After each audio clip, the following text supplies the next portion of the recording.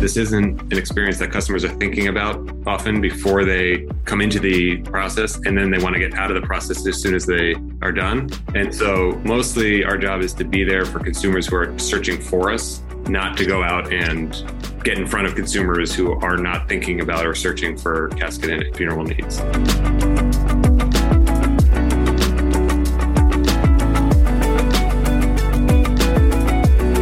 Everywhere you look, there are companies old and new reimagining the commerce experience and bringing more choice directly to the consumer. This is happening in every industry, including one you might not always think about, the funeral industry. For decades, consumers had limited options when they were making arrangements for the death of a loved one. Funeral homes monopolized the experience and often overcharged those who had few other choices. Scott Ginsberg and Josh Siegel wanted to change that. With Titan Casket, they, with their other co-founder, Elizabeth Siegel, have built a D2C business that puts the power back into the hands of the consumer at one of the most trying times of their life. On this episode, we talked about how Scott and Josh used the D2C playbook to disrupt the funeral industry, and we explored some of the ways they are mastering distribution and partnerships as a way to elevate their brand. Let's jump into it.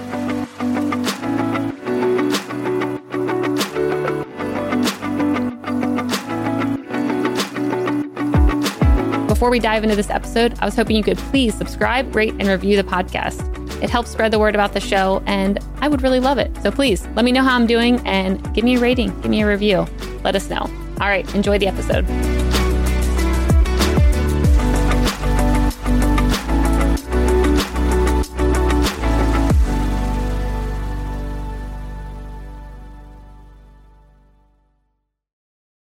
What are business leaders thinking about when they aren't winning at business? Family, travel, the latest TV show? Yes, and maybe. But how about quirky business opportunities or little discussed financial trends? Or maybe even plant medicine benefits and alternative wellness? Mission Daily is back, baby, and our flagship podcast is better than ever. Mission Daily is the podcast for the business builder, the thoughtful marketer, the team manager, the blue-collar worker looking for new ways to think about life, finances, and health. This is for the people who want to break the status quo and laugh a little or a lot along the way. Join me, Stephanie Postles, and my co-host Albert Chow as we address the subjects, thoughts, and trends that business leaders think about but don't often talk about. Tune into Mission Daily wherever you listen to your podcasts. See you there. Hey everyone, and welcome back to Up Next in Commerce. I'm your host, Stephanie Postles, CEO of Mission.org. Today on the show, we have two guys joining us. We have Scott Ginsberg, who's a CEO at Titan Casket, and we also have Josh Siegel, who's a COO at Titan Casket. Josh, Scott, welcome to the show. Thanks for having us. Thanks for having us. Yeah, thank you all for joining. So I will admit, this is something that I have never talked about before in my life. I've been very lucky to not have people pass away around me. I haven't even thought about caskets. And so when Hillary suggested you guys come on the show, I was actually very excited to hear about this industry and learn about what's going on behind the scenes. So Scott, I was hoping you could kind of touch on first, how did you get into this industry? That's a good question. What I've learned over the time period of being in this industry over 20 years, when you go to a typical funeral home, you always have the same 6 caskets that they've always had. And I look at that, you have to pay the same high price. There's got to be a better way, got to be a better experience than having that half a dozen choices. And looking at that, I said to myself, I started Titan's Casket in 2016 and saying we can have a far better selection, make this a much easier experience, and save the customer 50%, if not more, of the cost of the casket. Doing that was really the whole thought process. What did I learn from that? And that was a big takeaway. And so how long ago was that you started kind of spotting that there was probably an opportunity to innovate in this area? What year was that? I started Titan Casket in 2016, probably a little bit before that. That was one of those aha moments. Mm-hmm. And how can we make this a much better experience? Got it. And how much do caskets run? Like I said, I don't even know what the ballpark is for what that looks like. When you're saying you could save them maybe 50%, like what's the price? Well, the range, but our typical casket online is our Orion series that runs $1,099, and that can be $2,500 to $3,000 in the funeral home. Got it. All right. Josh, I want to hear how you got involved with Scott. How did you guys meet? What's the backstory there? Sure. So I was at Amazon for 10 years running several heavy, bulky categories for them, like televisions, and later in the helping them build out their logistics arm. And Scott and I had both gone to Columbia Business School. So when he started the business and was getting it up and running on Amazon, he looked me up and gave me a call. And when you're at Amazon, you get these calls all the time from vendors trying to get a leg up on Amazon. But Scott's story was so different. And when he described the structure of the industry, that there's two large casket manufacturers that control 85% of the market. They only sell to funeral homes. And so consumers really don't have that choice and they're overpaying. And I recognized that pattern from other categories that had gone DTC, like Warby Parker and glasses and Casper and mattresses. So I thought this is such an interesting opportunity. And it's a chance to really help people going through one of the hardest and most meaningful times of their lives. And so it was a pretty quick decision to start talking to Scott more and helping plan out what we think can help a lot of people. Amazing. So what did the early days look like when you both decided, okay, we're going to tackle this? I mean, I would be a little nervous going after, an industry that's very monopolized. What did those early days of planning and, even thinking about how to create the product look like? Well, I've been in the industry for 20 years, so I kind of knew what was necessary, how the funeral director thought, what the consumers looked at and needed. So bringing that to the table and discussing it with Josh and trying to plan out a strategy, really try to increase our product line. So essentially, when we first started, it was somewhat narrow. And with Josh's help, we kind of grew it out. And now we have 1,000 different products, SKUs currently. Okay. Josh, anything to add to that? I think we're still early days where before we got on the podcast, I mentioned, we've been up since 6:00 this morning with our team, and we meet every day and plan out in sprints, how we're going to grow the company. And so there's always chaos below the surface of the startup waters. And, we're growing really quickly and adding warehouses, but the joy of it is every day coming in and solving problems for the business and for helping individual customers through their journey. Yeah, I think at Josh's point also, what he mentioned, I agree with him. One of the things, for me, I think everyone on the team is really at the end of the day, we really get to help people. And that's one of the things that gets us up out of bed every morning is how can we help and help people in their worst time of their lives, really, walk them through the process. Yeah. When it comes to that awareness piece, I'm thinking about, during a really hard time, it's hard to maybe think outside the box. It's hard to not be like, well, I'm told I do this, this, and this, and these are the 5 things afterwards. So how did you, grow the awareness around your company so people knew about a different type of model? Like, what did those growth tactics look like, to have the really amazing growth that you've had? Sure. In many ways, we've followed the direct-to-consumer playbook where we've invested in content to grow organic traffic, and we've invested in paid marketing. And we've also seen significant word of mouth where we will sell a casket into a community and families will tell each other about the experience they had. And we'll sell a casket that even though a consumer is buying it, it's in the hands of a funeral director who's planning 80 or 100 cases a year and will come back to us and work with us. But you're right in that this isn't an experience that customers are thinking about often before they come into the process, and then they want to get out of the process as soon as they are done. Mm-hmm. And so mostly our job is to be there for consumers who are searching for us, not to go out and get in front of consumers who are not thinking about or searching for casket and funeral needs. Yeah. What kind of education goes into that? Like what kind of content are you making, or what was connecting with people when you were trying to, find that niche? So our content, we think about it in a few different ways. One is the process. It's such an opaque process. So when somebody is in a moment, they're not often thinking the most clearly, and to put some structure around the process and give them education on each component of that is, if you look at how our content is structured on our site, that's what our content focuses. And then nearly every customer that works with us calls us or chats with us. And so a lot of our content strategy has just been answering the questions that customers present to us every day on the phone. And so having that type of qualitative data, both to inform what products we have out there, how we're answering questions, and then what content do we create, has been our approach. So I've heard quite a bit on the show about, supply chain issues, logistics, shipping. And of course, when you all are coming on, I'm imagining you shipping very big, bulky items, which thankfully, Josh, you have experience in. But what did the past year or two look like for you when it comes to shipping? Well, we ship everything within the U.S. for our 4 warehouses. And supply chain, everyone's had issues. There've been challenges, but we've been fortunate to have no hiccups, essentially.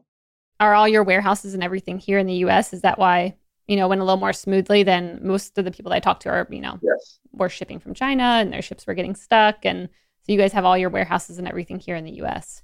Part of what makes us unique, Scott's been in the industry for 20 years, knows everyone manufacturing domestically and internationally. So we built a network of manufacturers that can work around the supply chain issues that have come up, especially in shipping in from overseas. We do store goods in warehouses in the US. And so we've consistently been in stock, although we have 1,000 items. And so obviously there's pockets where we're a little lighter. And then we built an organization where we have an entire team that all they do is track shipments. We're in a business where you can't miss. If you've ordered furniture lately, you may know that the date you get when you check out is never correct. Yeah, exactly. I personally know that. Exactly. And that's probably okay. If your couch shows up a few days later or 2 weeks 6 later. months. Yeah, exactly. 6 months. You're okay. But for us, we need to promise a date to consumers that we have to hit. We make sure ahead of time we can do it. We won't sell an item if it can't meet that timeline. We track items every day. We have, ending cords to pull if we need to get a truck out if a driver breaks down on the side of the road. But we make sure we don't miss because we're not in a business where that's acceptable. Yeah. Do you ever, talk to other folks in the industry, not your industry, but just other industries where you kind of maybe recommend like, hey, maybe you should bring more things, into the US, diversify a bit so you wouldn't have to worry about these problems in the future? I mean, that's something I've been thinking about a lot, especially when I see our trade deficit. I'm like, okay, maybe we just need to bring more things into the US here, and then we would not have as many issues as we have had. But do you ever experience that right now when you talk to other people? We do see that. We see a lot of people out there coming to us for help, actually. Mm-hmm. Yeah. And I just feel bad for a lot of companies out there that they're stuck. Yeah. We have those conversations with each other to hit the demand that to achieve the sort of vision we have. We know we're going to have to expand manufacturing. And if we can avoid boats in that process, that would be great. Yeah. Well, what's it look like? I mean, if I'm, a founder right now, starting a company, and I'm like, okay, maybe I want to explore, getting a system here, getting manufacturers here. I mean, it sounds like, Scott, you have a lot of experience doing this. What would the first steps look like to actually make that the plan? To be here in the US, I would look to, well, first off, it depends on the product, obviously, but I would look to see which firms in here in the US that are still doing it. To look for maybe a contract manufacturer, perhaps, in the US that could perhaps help them. Mm-hmm. And look at their distribution model. East Coast, West Coast, how can I help, from a logistic perspective, where they have to put their warehouses throughout the country to make it more efficient. It kind of depends upon the product. Like we just mentioned, furniture. You could have one warehouse in one location. It's not a timely situation, where for us, it is timely. Like we mentioned a while back, a Halloween costume. A day after Halloween, what good is it? We have to get it there in a timely fashion. So, yeah. Okay. So find some contract manufacturers already here doing something similar. See if you can start working with them. Yeah. Anything else that you would advise or anything to kind of look out for when you're trying to set up? What else I would look out for? Having a good sales team. Mm-hmm. Just a team in general that you enjoy working with.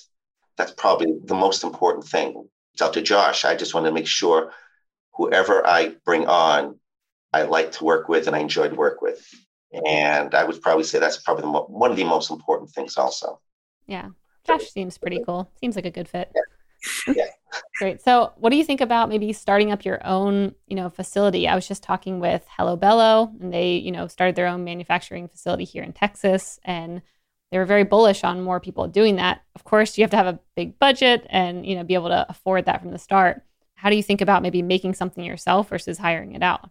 Good question that we are talking about before and after this conversation. I'm just getting into your brains right now. There's obviously financial models you can do where you're looking at the ROI of the capital expenditure that you're putting out and making sure that you have volumes that you could either yourself sell or sell through other partners, because there's a sort of minimum size you need to be.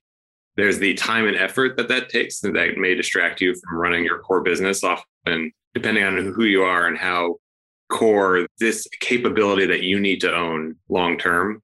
It can take all of your time very quickly unless you have good people in place who know how to manufacture. And then you have to think about what problem are you really solving? If you want to own manufacturing, just achieving scale. Like I mentioned, there are two large manufacturers who won't work with us, who control most of the market, and we want to achieve scale. It's something we may need to own. That's not the case depending on the strategy of the individual company. Yeah, I always wonder how many companies kind of stop at that, where they're like, oh, well, these two companies own, all the contract manufacturers here. So like, I can't really do anything because of that. Like how many businesses stop and then quickly go overseas because of that? Yeah, it's not something you may start on day one with, but I think Scott's a big proponent of, in all parts of our business, he pushes having redundancies where, what is our plan A, B, and C on the manufacturing side, on the shipping side. And so I think you have the plan, but then you want to make sure that if something goes sideways, that you don't go to zero. How do you think about that planning process, Scott? It sounds like you've definitely got things very buttoned up over there. So like, how did you think about this past year or prepare for that in a way that, gave you options? Creating a plan for like, if there's a downturn, if we're, one of our facilities goes down, like creating different scenarios, how do you kind of go about planning them? Well, it's a good point. Like, since we have multiple warehouses throughout the country, so we put them in strategic locations. So we have to ask ourselves, how fast can we get something from point A to point B? So from a logistics perspective, we look at try to have somewhat of an overlap. So for example, last year we were hit in the middle of the country with these ice storms. I don't know if you remember that. Oh yeah, being in Texas. Yeah.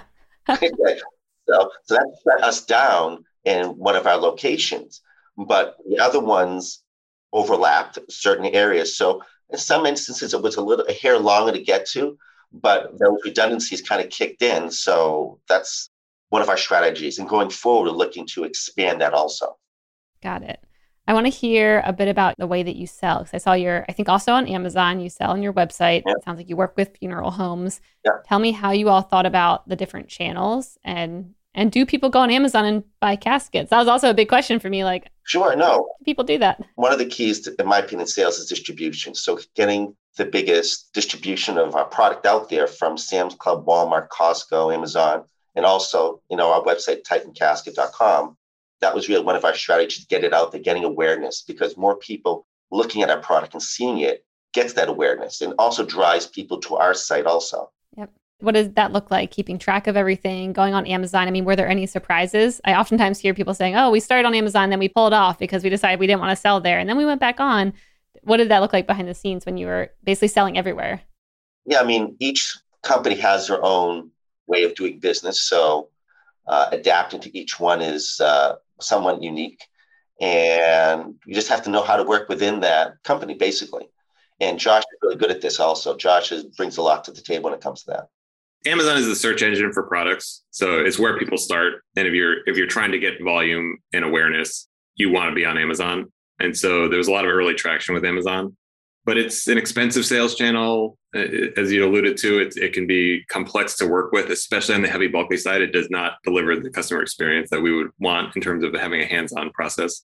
And so we see it as a big part of where we advertise and drive awareness, but over 3/4 of our sales are through our own site. I think any direct-to-consumer brand, especially now with the no-code tools and the ease of being able to do that yourself with a small team, you really want to own that customer relationship and own that customer experience. That's where you're going to be differentiated. That's where you're going to create value long-term.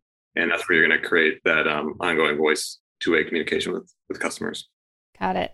What's it look like when if you're advertising and you're kind of gaining awareness on Amazon? What does the process look like to also kind of nudge them and be like, and go check out our website for more details and education? Like, how do you actually make that funnel work for you? We want our customers to buy wherever they're most comfortable buying. And so Amazon is obviously a very trusted place to buy. And especially for such a personal item, customers do like buying there. And that's fine. We know customers do. We can look at the amount of direct traffic we have or brand searches where we know customers are seeing us elsewhere and coming to our site and finding us through Google. We manage every sale the same on our back end, where we're a seller on Amazon. We're not doing FBA. So it's still our customer service team, product moving from our warehouses. And, we're not going to treat an order any differently. It's a little harder to get in touch with the customer because you have to work through Amazon systems. Yep. And, if they call us and need a different address, where we can't do that through Amazon, there's some restrictions, but other than that, it's the same. Got it. And what about Costco and Sam's Club? I mean, you all are where everyone, would love to be. So how did you get into Costco and Walmart and Sam's Club? And what does that working relationship look like? It's took years. They're both a little different. Costco is the sort of original online seller of caskets. They've been doing this for 15 years. And if you really? talk to most customers, yeah. I don't know if we've mentioned there's a FTC funeral rule. Did we mention that? No. What is this rule? So there's the industry structure where there's a couple of manufacturers, they only sell to funeral homes. So customers face this markup. But in the 80s, the FTC passed a funeral rule, which gives consumers the right to buy products outside of the funeral home and have them shipped to the funeral home, and they cannot be charged or otherwise burdened by that choice. And so when that was passed, years later, Costco got into it, selling caskets direct to consumers at significant discounts. So Costco's, when consumers think about both buying caskets, if they think of anything, they think of Costco. And second, consumers their members love Costco. They just love Costco. And they trust that if the product that Costco's offering, it's a very curated selection, unlike Amazon. Product that they're offering will be high quality and a great value. And so we only launched on Costco a few months ago after, years of working with the buying team there and designing the right selection for them. And it's been a phenomenal channel for us so far. Sam's, we approached differently. They were not in caskets. And so for them, we worked with the team to design out what is the experience and how could they be confident that they were providing excellent value and experience to their consumers. And so we helped launch that category earlier last year as well. Hey there, are you enjoying the show so far? Well, imagine your company's advertising placed right in this very spot during a future interview with another elite e-commerce mind. Imagine your messaging and logo directly connected to the industry's most prominent innovators and thought leaders, distributed across every major podcast platform and social network. Yeah, well, it's time to stop imagining. Learn how you can partner with UpNext in Commerce and sponsor this very show. Reach out to me at Stephanie@mission.org and let's have a conversation. With Costco, because I know I was reading an article about them, and essentially their Kirkland brand always has to be slightly better than a name brand. So if they have Starbucks, their Kirkland coffee actually has to be better by whatever, maybe the ingredients better, maybe it's organic and Starbucks isn't. There has to be something. Is your name brand in Costco, or are you kind of their Kirkland brand now? A name brand. You're the name brand. Yeah. Okay, got it. There's not a lot of private label strategies in any retailer in caskets. I think at one point we talked to Amazon about a brand. Yeah. But I think, retailers would be cautious about putting a Kirkland casket out there. But we'd be happy to work with them if they approach us on it. Were there any surprises when you got Costco now? I'm sure you guys have been very busy over the past couple of months since you signed with them. Was there anything that you weren't expecting when it comes to working with these bigger retailers? They're also different. Yeah, that's the thing. Every system, every company is just different to work with. And the way you work with them too. Some are more hands-off. They're just different, really. Yeah. How are you keeping track of everything then when it comes to the data and the customers? How do you get a consolidated view when Sam's Club is different than Costco and Walmart? Well, the person that we haven't spoke about here, who is one of our co-founders, is Liz Siegel. And she really keeps us going. Okay. I like to call Liz our secret weapon. She's she's founded multiple direct-to-consumer startups. She has scaled a customer service team and operations team. And she's pretty amazing. She's has a 97% on-time delivery rate on all our products. Wow. Which is in the heavy bulky space. Yeah, that's great. Go Liz. She's great. And she's also has over 400 five-star reviews. Getting back to the initial question, who keeps us straight? Who keeps us in line with each one of those organizations? It's Liz. Wow. That's cool. Amazing. Where do you guys want to innovate over the next coming years? Are there more things that you're trying to disrupt? I'm just thinking this is probably just tip of the iceberg, the actual caskets. I'm thinking about paperwork and everything else that comes with it. Are there other areas that you're looking to disrupt right now and get into? Yeah. So if you think about, to your point, if for customers today, when they are planning a funeral, they often start with the venue, which is the funeral home. And every decision they make after that is from the book of business that's at the funeral home. What we've done and what we started with is untethering the casket decision from that. So now you have more options and you have more selection and different pricing on the casket. And so for us, we see us evolving through every decision you would make as you're planning a funeral. And so a consumer should really start with, what is the way I want to honor this loved one? And what is the way I want to remember them? Therefore, what is the end-to-end experience we want to have, including the product? And that's how we see us working and evolving our business is having customers come to us and working with them on planning out the entire process, whether that's in the moment or years in advance. And if they're thinking or planning with their loved ones ahead of a loss. We ultimately look and become really the digital solution for funerals at the end of the day. That's our goal. And really help our clients tell them what to expect, what to anticipate, show where the pitfalls are so they can make a really good informed decision. Really, but at the end of the day, not take emotional loss and turn it into a financial loss. That's really the goal of what we do here. Help clients and try to give them a nice experience and be there for them. Yeah, I love that. Are there any new material requests that you're getting over these past year or two? I've kind of seen this shift of, consumers wanting more eco-friendly things and biodegradable and, it seems like a different style is kind of emerging and a different need. Have you also been seeing that in your industry as well?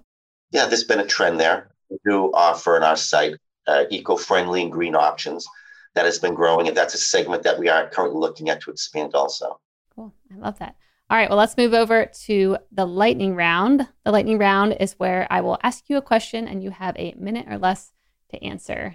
Scott, Josh, I'll just go back and forth. Okay. Pick whoever I want to answer the question. And then you have to... Yeah, I guess. Yeah. Yeah, why not? All right.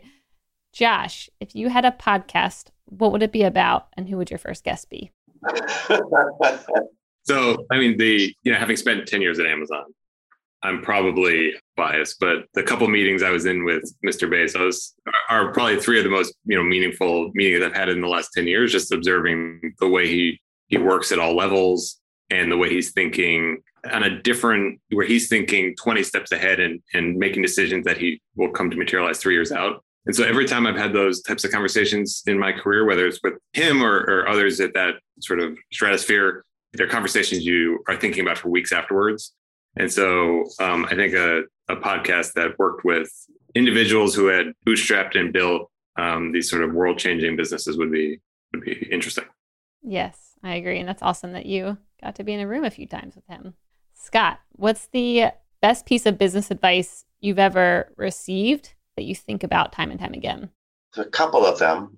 Surround yourself by smart people, smarter than yourself. You don't always have to have the answer, but you can recognize a good answer, a good idea. And don't be afraid to fail because that's the only way you grow. That'd be it, essentially. Yep, those are good. Josh, what's the nicest thing anyone's ever done for you? Well, Liz agreed to marry me 14 years ago.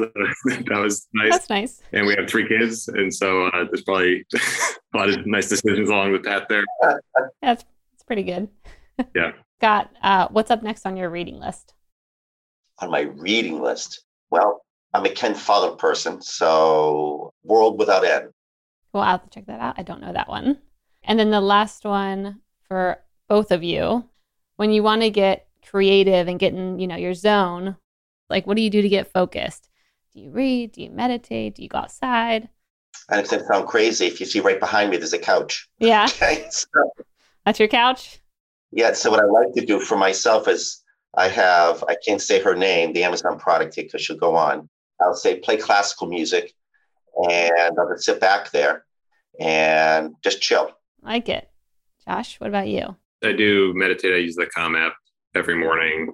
And if I have a hard problem to solve or want to be creative, it's sitting with a blank sheet of paper, typically very early in the morning, as soon as you wake up. When I was younger, I used to be more of a writer, and you read how anyone from comedy writers to novelists and the advice you always get is don't even get out of bed, just have a notepad and write for 10 minutes, whatever the thought, those first thoughts. And then revisiting those notes later in the day are, insights in my personal life as well as throughout the years, whether at Amazon or at Titan, where new ideas have originated. I'll have to try that. Well, Scott, Josh, thank you all so much for coming on the show today. Yeah, thanks for sharing about your industry and what you all are up to. Where can people find out more about Titan Casket? So the best place is titancasket.com. That's where we have everything about the company. And honestly, people can call us. We're a company that has our phone number all over the site. And we love talking to clients and potential partners. And we're here to help whether you choose to buy product from us or not. Amazing. All right. Thanks so much. Well, thanks for having us. Yeah, thanks for having us.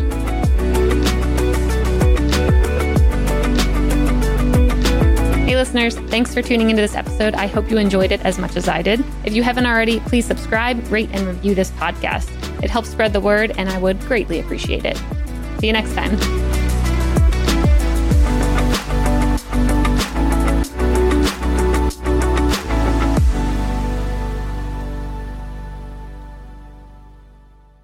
Thank you for checking out another epic hour of business insights and inspiration on the Up Next in Commerce podcast. If you like what you've heard and you're interested in partnering with us to bring your brand to a growing audience of e-commerce experts, reach out to me at Stephanie@mission.org to get the conversation started.